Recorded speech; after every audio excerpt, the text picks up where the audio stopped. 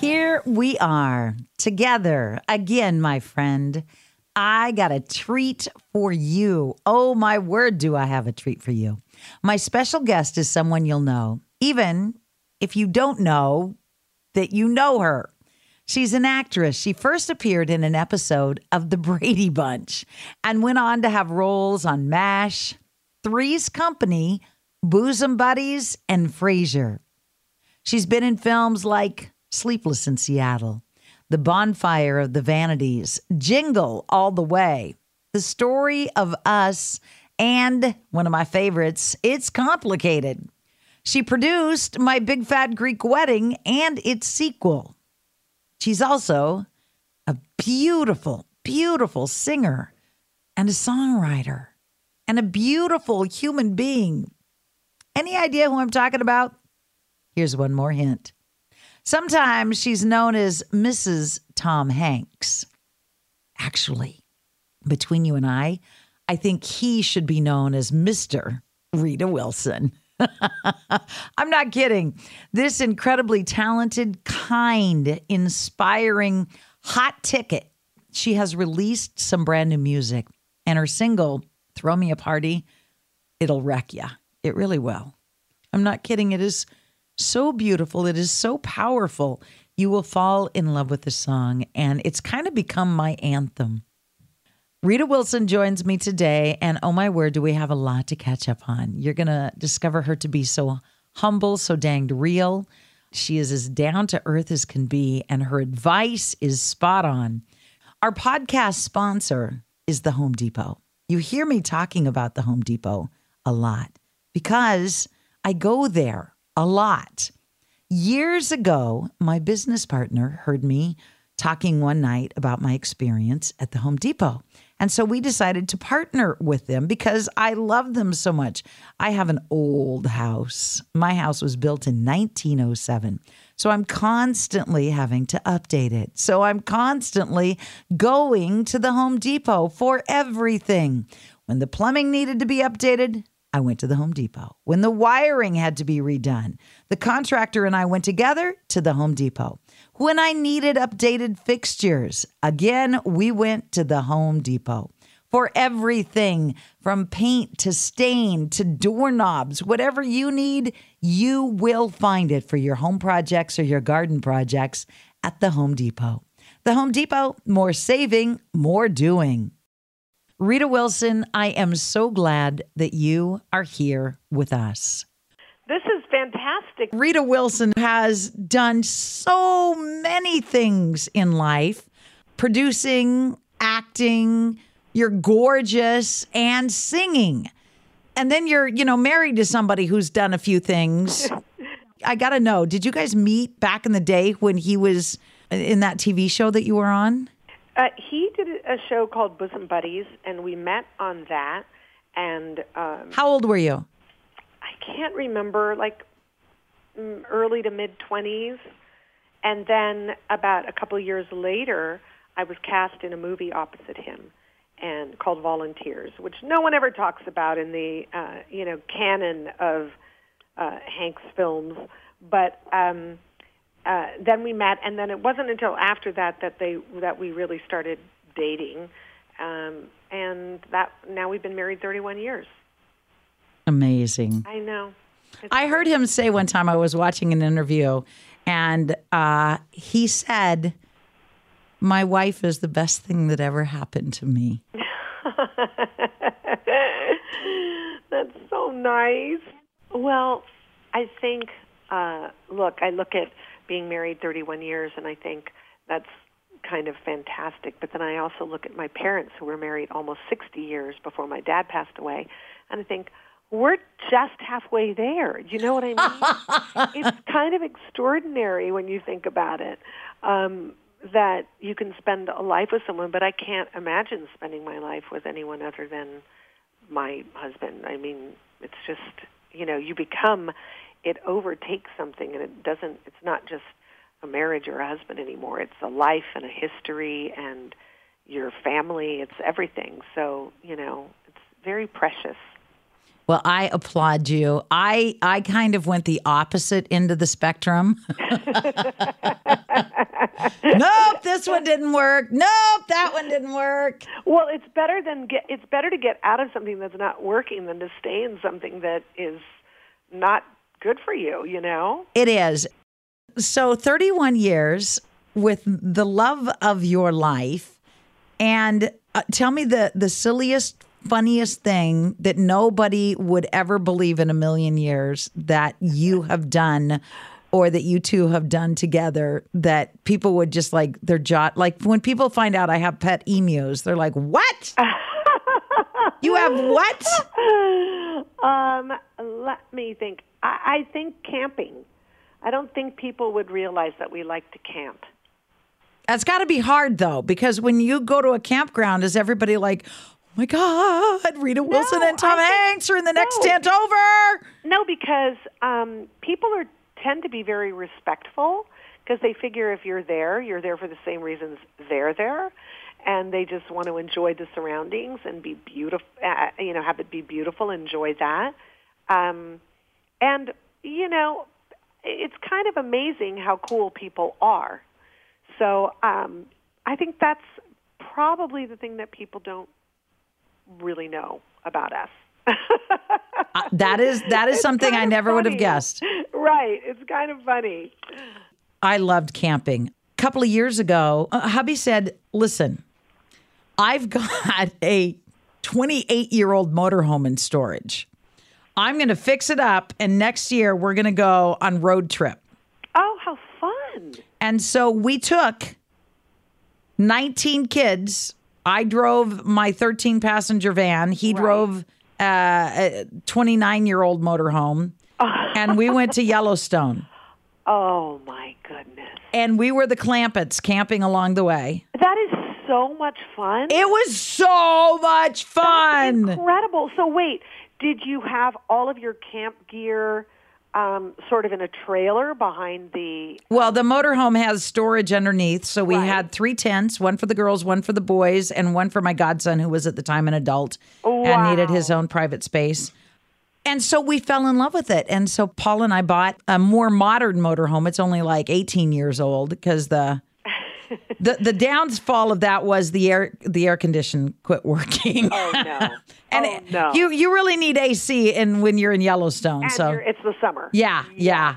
But now every summer we take at least 1 or 2 road trips with the kids and the grandkids. And you know what? That's what everybody remembers. Oh, my God. I remember as a kid, my dad, he was a bartender. My mom was a housewife, but she, cooked and made our clothes.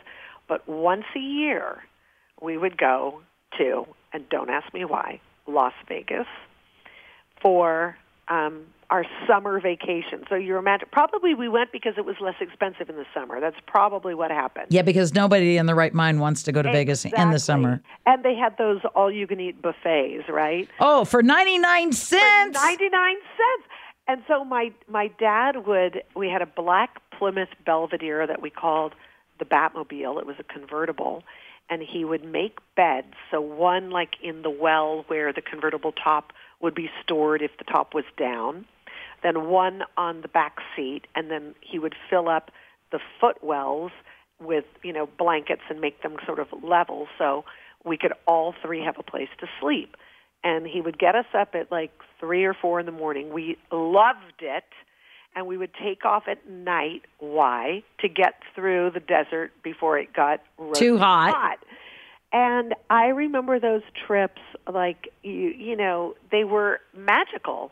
You're with your family, you're playing music, AM radio at the time, which was playing everything you could possibly want to listen to, like, the Supremes, the Beatles, the Beach Boys, Johnny Cash, Dolly Parton, Dave Mason, Frank Sinatra. It was all over the map, and I think that's in some ways how I developed my taste in music. And, we would be driving through the desert, and the sun coming up was so beautiful. And, even though my dad didn't make a lot of money, we didn't know. We just thought this is a great vacation. Then we got to Vegas, so we stayed in a hotel with a pool, a motel with a pool. A motel. Yes. So our family we went camping every summer my whole life. That was our summer vacation.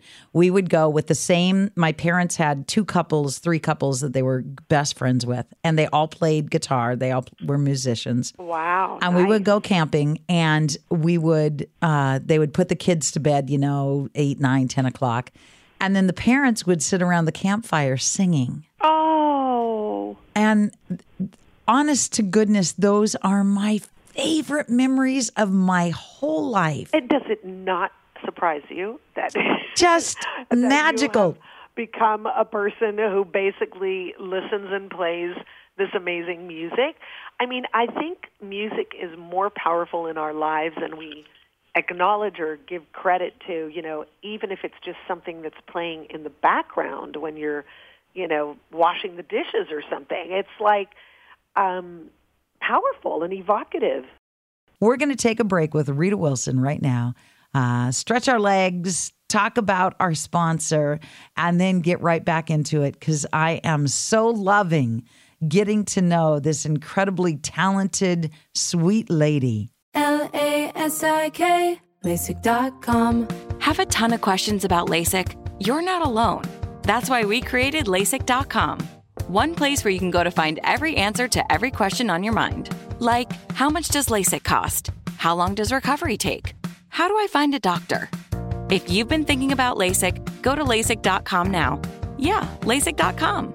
Easy to remember, so you know where to start. LASIK, LASIK.com. Now back to our conversation with my new bestie. Oh my gosh, am I enjoying getting to know Rita Wilson. So when did you realize, how old were you, that God had gifted you, Rita, with such a beautiful voice? Well, first of all, thank you. That's a huge compliment. And I would say that I knew that I wanted to sing when I was a kid. And I loved songs that had stories in them that sort of took me away, where some people love books, which I also enjoyed. I was really attracted to the stories in songs. And some of those songs were things like Ode to Billy Joe by Bobby Gentry, or She's Leaving Home by the Beatles was another song that it was like, Wednesday morning at 5 o'clock as the day begins. And you realize that this girl is leaving home and she hasn't told her parents. The parents wake up and they find out that their daughter is gone, and she's gone to meet a man in the motor trade. Does that not sound terrifying to you right there? It's like, what? Every parent's worst dream. Every parent's worst nightmare. Like, there's a complete stranger, and he's got cars or access to cars. Like, no, this is not good. But I, found myself thinking about the girl in the story, the parents in the story, the guy in the motor trade. And, to me, that anything that can get you thinking like that or put you in someone's shoes, to me, was sort of the beginning of my love of stories in songs. And then it really wasn't until I met Kara DioGuardi, the amazing songwriter and producer, that I started writing songs, because she was the one who suggested that I write songs, and I said I didn't know how to do that. I didn't play an instrument, and I didn't read music. And she said, it doesn't matter. Do you have something you want to say?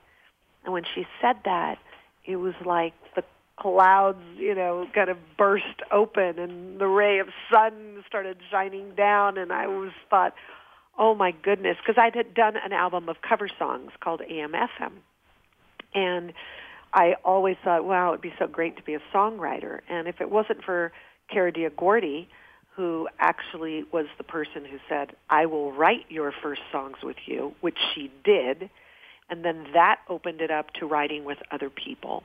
And Christian Bush, who I'll be on tour with this summer, he was also a person who said to me when I had opened for Sugarland with that first album, he said, hey, if you ever decide you want to start writing music, let me know. And this was before I'd even met Kara. But I put that in the back of my mind, thinking it was like an impossibility, but I clocked that he said that. So after I had written a couple of songs with Kara and a great songwriter, Jason Reeves, I called Christian and I said, do you remember that thing you said about writing? And he said, yeah, when do you want to do it? He didn't even hesitate. And he ended up writing the next few songs with me, and then I started going down to Nashville and writing with a ton of people in Nashville, and then, of course, in L.A. So I don't know. I don't know how to answer that question. I think the blessing was Kara, and that kind of comes full circle, too, because we've spoken about this before, but, you know, I had breast cancer a couple of years ago, and when I didn't know I had breast cancer, I was initially misdiagnosed and told that I didn't have breast cancer.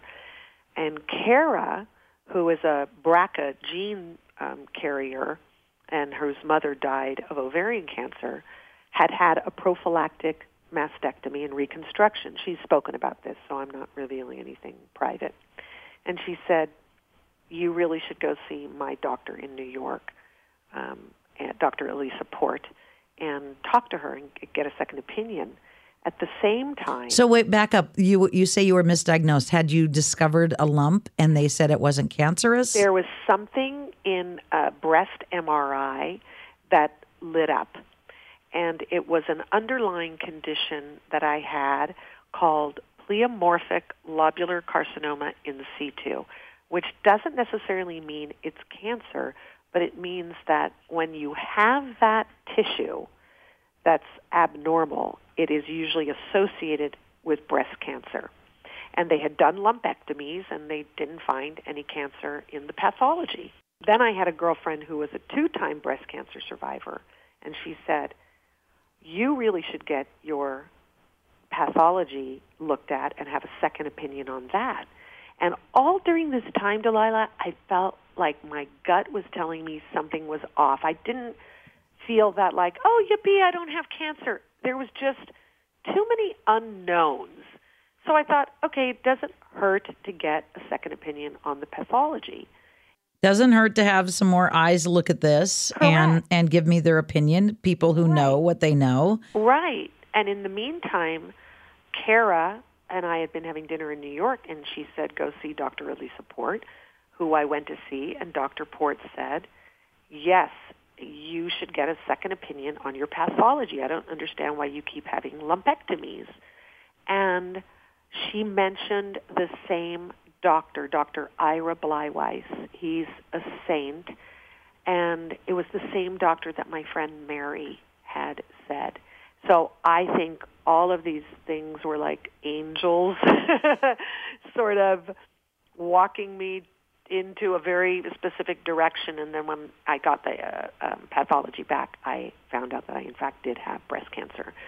So Dr. Port did my surgery, and I was in New York doing a play with Larry David at the time called Fish in the Dark, and it was extraordinary. I did the play. I opened the play. I took a month off, had my surgery, had my bilateral mastectomy, and then went back to the play about a month later. Holy moly. Yeah. Hold on. I'm just going to have my whole body rebuilt here. I'll be right back. No, it literally, looking back on it, I think there was a part of it that was like, I just wanted to get back to normal, but I was so tired. You know, you don't realize what that does to your body, you know, in terms of exhaustion. But everybody had said that typical 3 to 4 weeks is what people take off.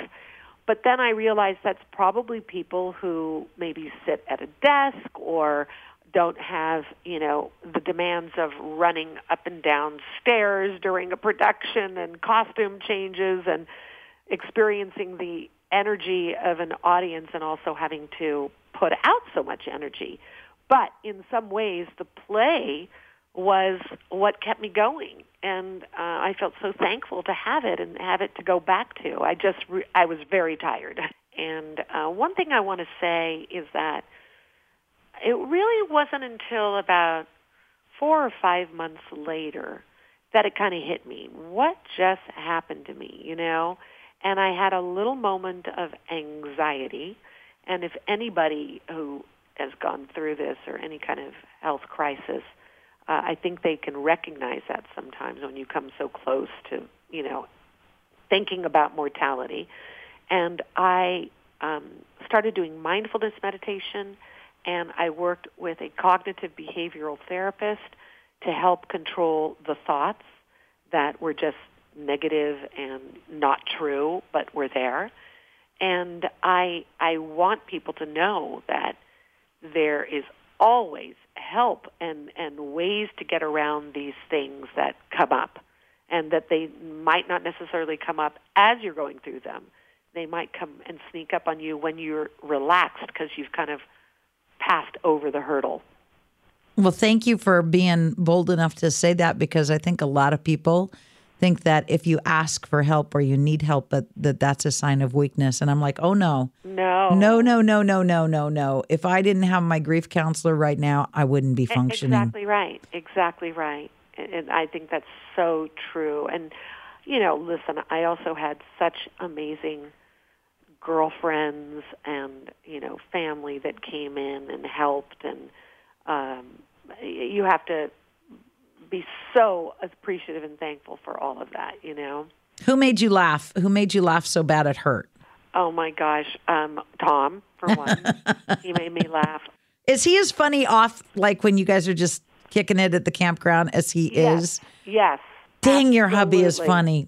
Oh, my God. That's one of the things that we do. And you're so funny. Your timing is impeccable. Well, it's really fun to be goofy. You know what I mean? But I did have a couple of girlfriends. My girlfriends, Carolyn, Olivia, and Patty. Oh, Lord, they made me laugh. They just... And did you get mad and say, stop, it hurts, stop?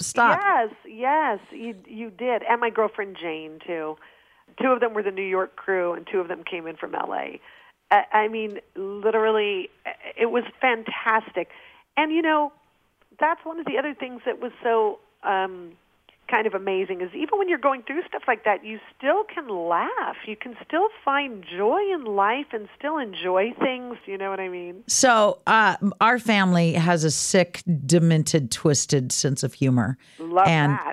Yeah. And we can find the humor in just about any situation. And when Zach chose to leave us, the mortuary here in town said, Delilah, if you want to just come and spend some time, you and your family with your son, just let us know and we'll open up the doors and you can spend as much time as you want. So I said, that would be really nice. Let me call a few of his friends and see if they want to get together. And so we went down and, I thought we would spend a half an hour there. Zach's friends and family showed up and we were there in the home for 8 or 10 hours. Yeah. Telling stories. Yeah. And we were laughing so hard. Obviously we were crying, but all those stories that the kids never let their parents know what they're up to. That's right. Now it can all be revealed. And his friends were telling these hysterical stories. And I'm like, he did what? Yeah. And they just told, story after story like that. And we were all laughing and it was so healing for all of us. Yes. Just so much love. I'm so sorry you had to go through that. I'm sorry he was suffering. Me too. So tell me about Throw Me a Party. Did you write that while you were going through breast cancer? Or did you write that thinking of someone? I wrote it afterwards. I had the title because what happened was when I was diagnosed but didn't know what the outcome was going to be, and you're having your surgery and you really don't know what they're going to find when they go in there and all of that, I wanted to be very practical, and I had conversations with Tom about stuff that I wanted and how I wanted to have things happen if I should go before him. And I told him that I wanted him to be very sad for a while, but that I wanted to make sure that he threw me a party and that it would be with all my friends, and we would tell all our stories and drink wine. And I wanted like a campfire of, music and songs and people getting up and just sharing.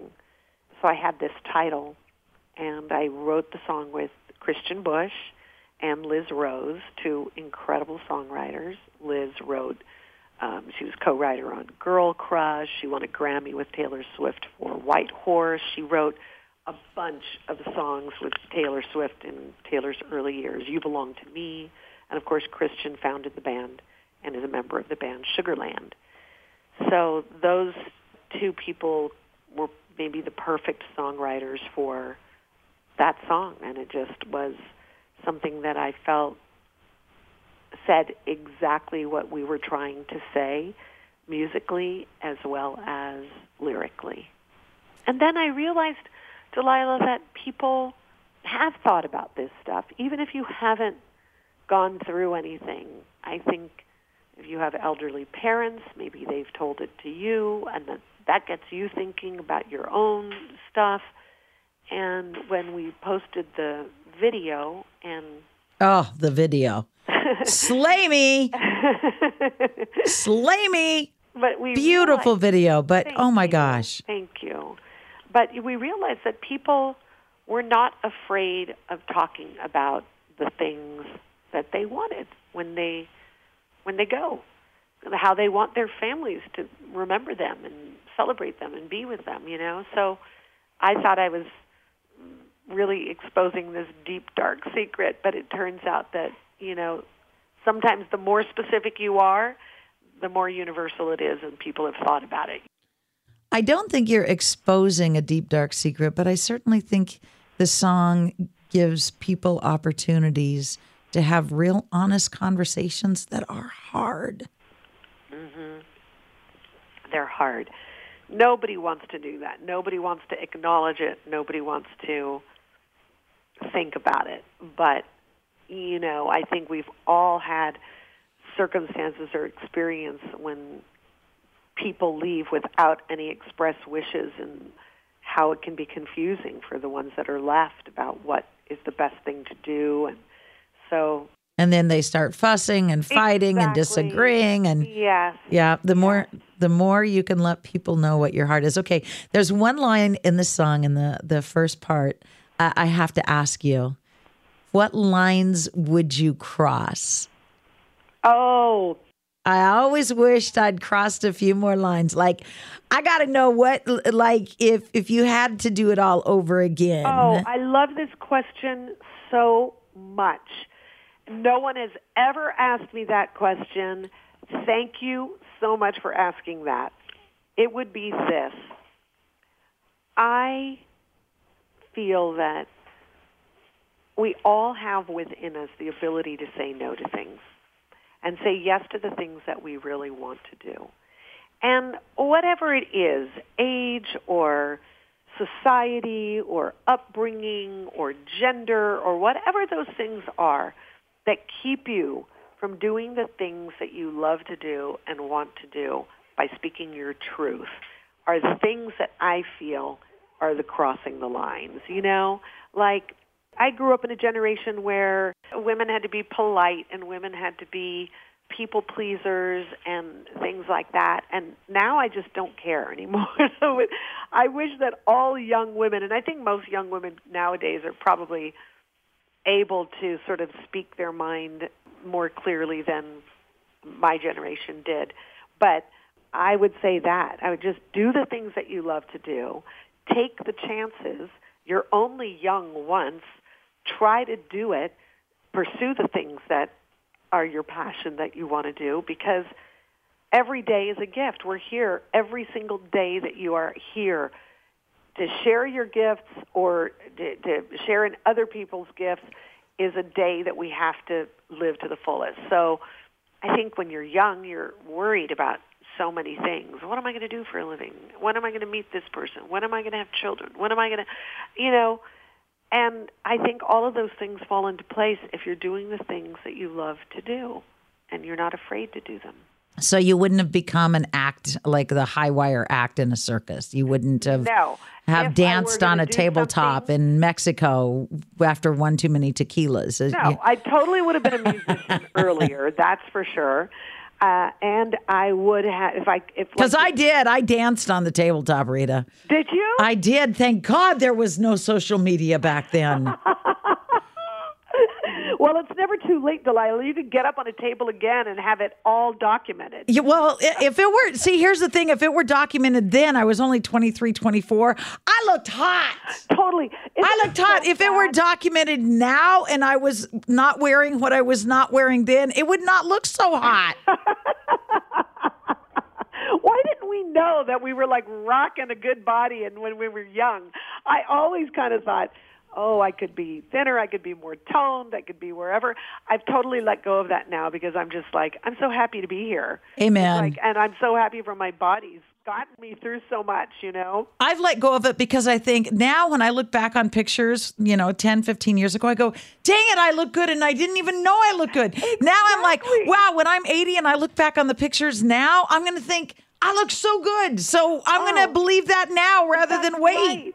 Nora Ephron wrote an amazing essay about this in her book, I Feel Bad About My Neck. And I think she said something about, like, if you're under 35, you should wear a bikini every day of your life. Thank you. Thank you.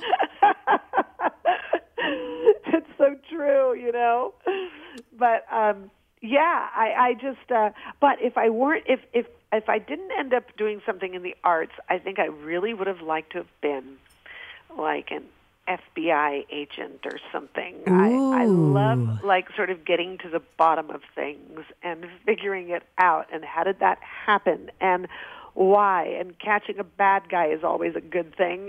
Ooh, you could have been a really sexy spy. Oh, sexy spy would have been good. Yeah. You could have been a sexy as hell spy. The kind where you have your hair in a bun. And yeah, and a suit, a really severe suit. Yes.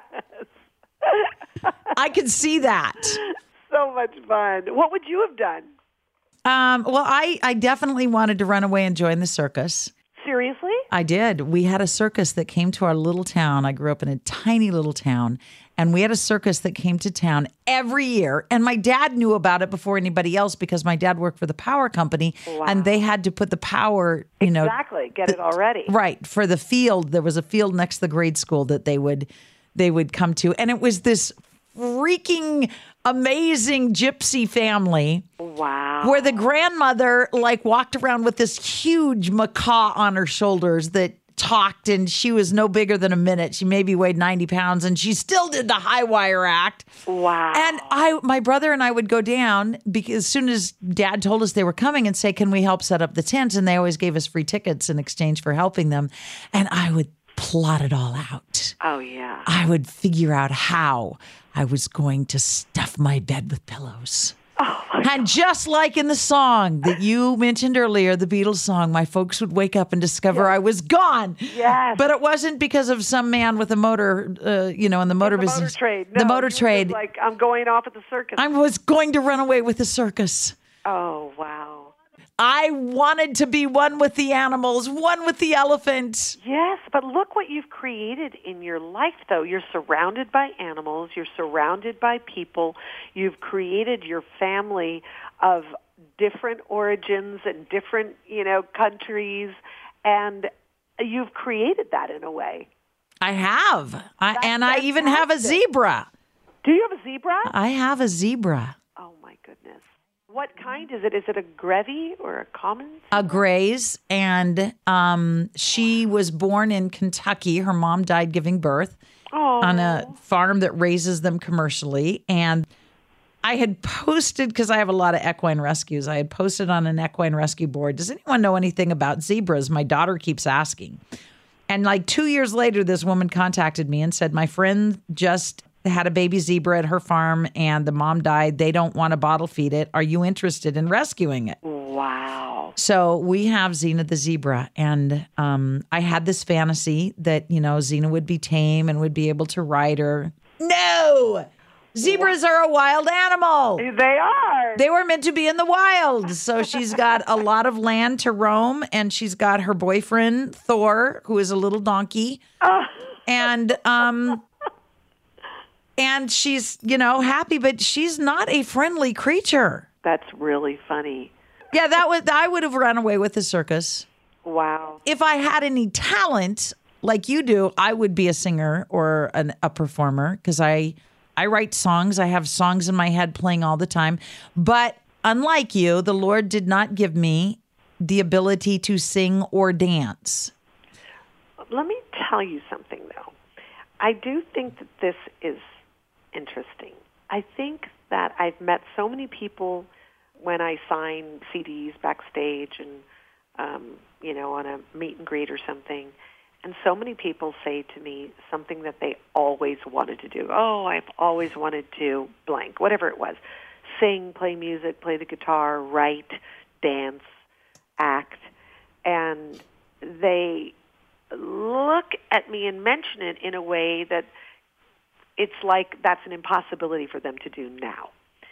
And I always say to them, well, why don't you do it now? And they said, well, what do you mean? I'm like, well, you can take an acting class at your community college. You can sing with your church choir, or just have your girlfriends or guy friends come over and do sing-alongs once a month. Or I took a watercolor class for 5 years, every week, once a week for 5 years between September and June. And I took a watercolor class. I knew nothing about it. And at the end of 5 years, I could paint paintings. I'm not an expert, but I learned this. If you do something consistently enough, you don't get worse at it. And I think that there is so much creative talent out there, and people have abilities and gifts, but either they've been told somewhere along the way, you can't be an artist. Nobody makes money being a musician or an actor or being in a carnival or writing. Nobody makes money doing that. You got to find something else that makes you money. And it's shut down, And I think that does people a disservice, because even if you go through that process of exploring what it's like being an artist, you are learning something about yourself, and you don't know where that's going to lead you. But if you shut it off, it's like shutting off a fountain, and that water backs up somewhere. I have met so many lawyers or doctors or professional people that are incredible musicians or artists, and they were never validated for that. I remember there was a guy in my watercolor class, an amazing man, Brandon Stoddard. He passed away now. But he ran ABC Studios at the height of at the network. ABC was, having all the hit shows. And he was, a badass businessman. And yet, he was an artist. He had the soul of an artist.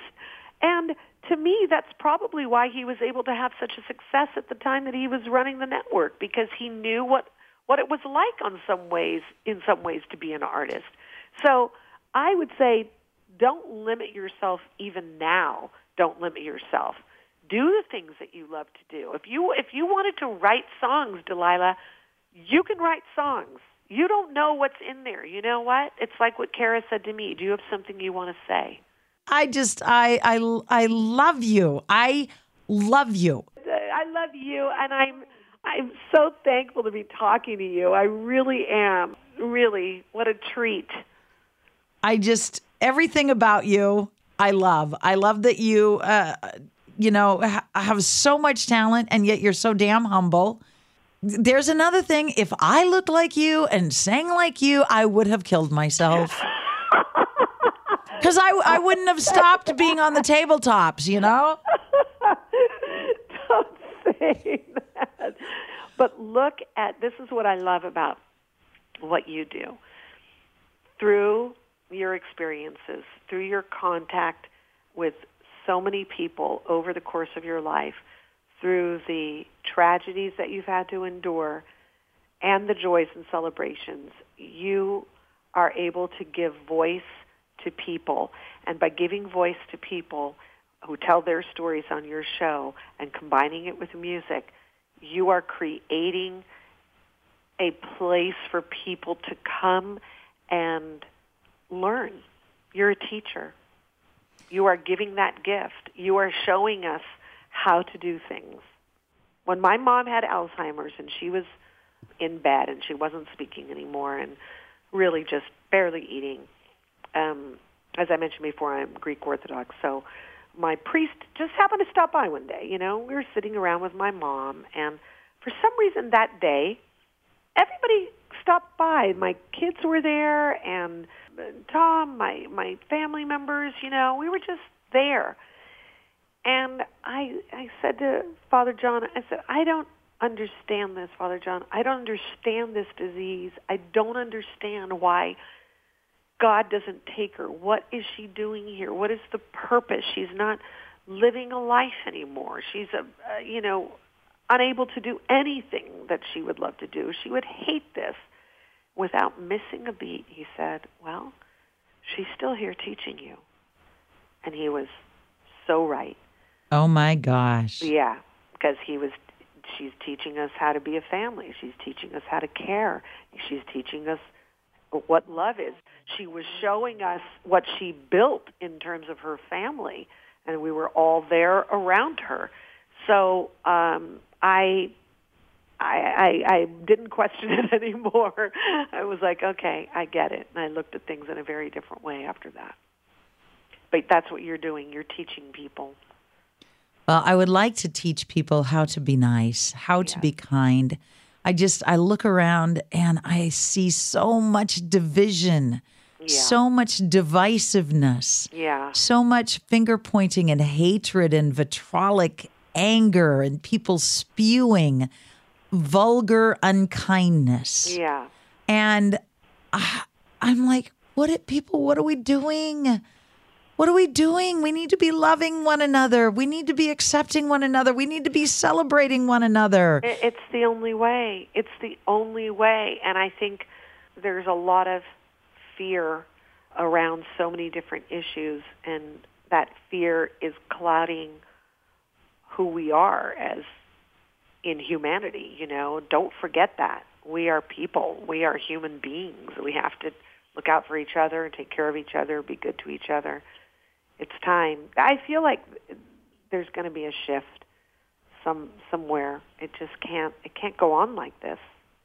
Well, you keep singing, you keep performing, you keep writing great songs, and I'll keep playing them. And together, hopefully, we can touch some hearts and change the world for good. God willing, that's what we'll do. God willing.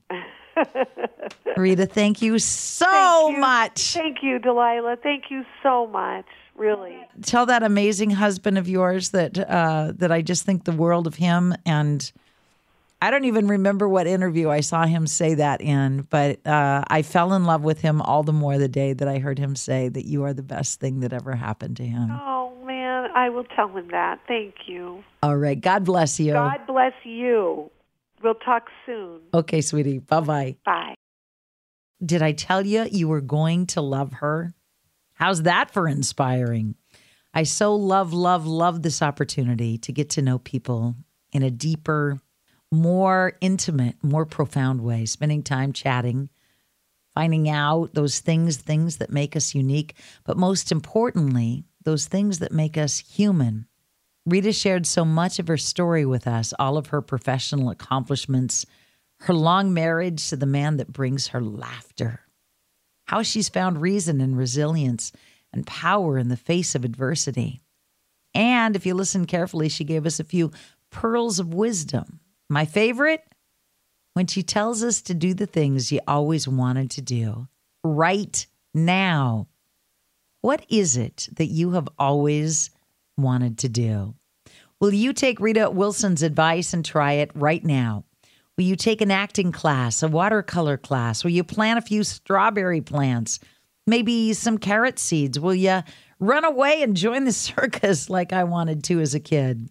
No matter your age or your ability, never stop chasing your dreams, because right now, as Rita said, is if you do something consistently enough, you won't get worse at it.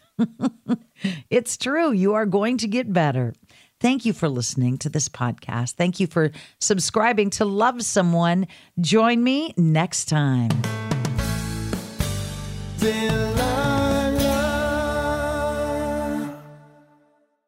This is Malcolm Gladwell from Revisionist History. eBay Motors is here for the ride. With some elbow grease, fresh installs, and a whole lot of love, you transformed 100,000 miles and a body full of rust into a drive that's all your own. Brake kits, LED headlights, whatever you need, eBay Motors has it. And with eBay Guaranteed Fit, it's guaranteed to fit your ride the first time, every time, or your money back. Plus, at these prices, you're burning rubber, not cash. Keep your ride or die alive at ebaymotors.com. Eligible items only. Exclusions apply.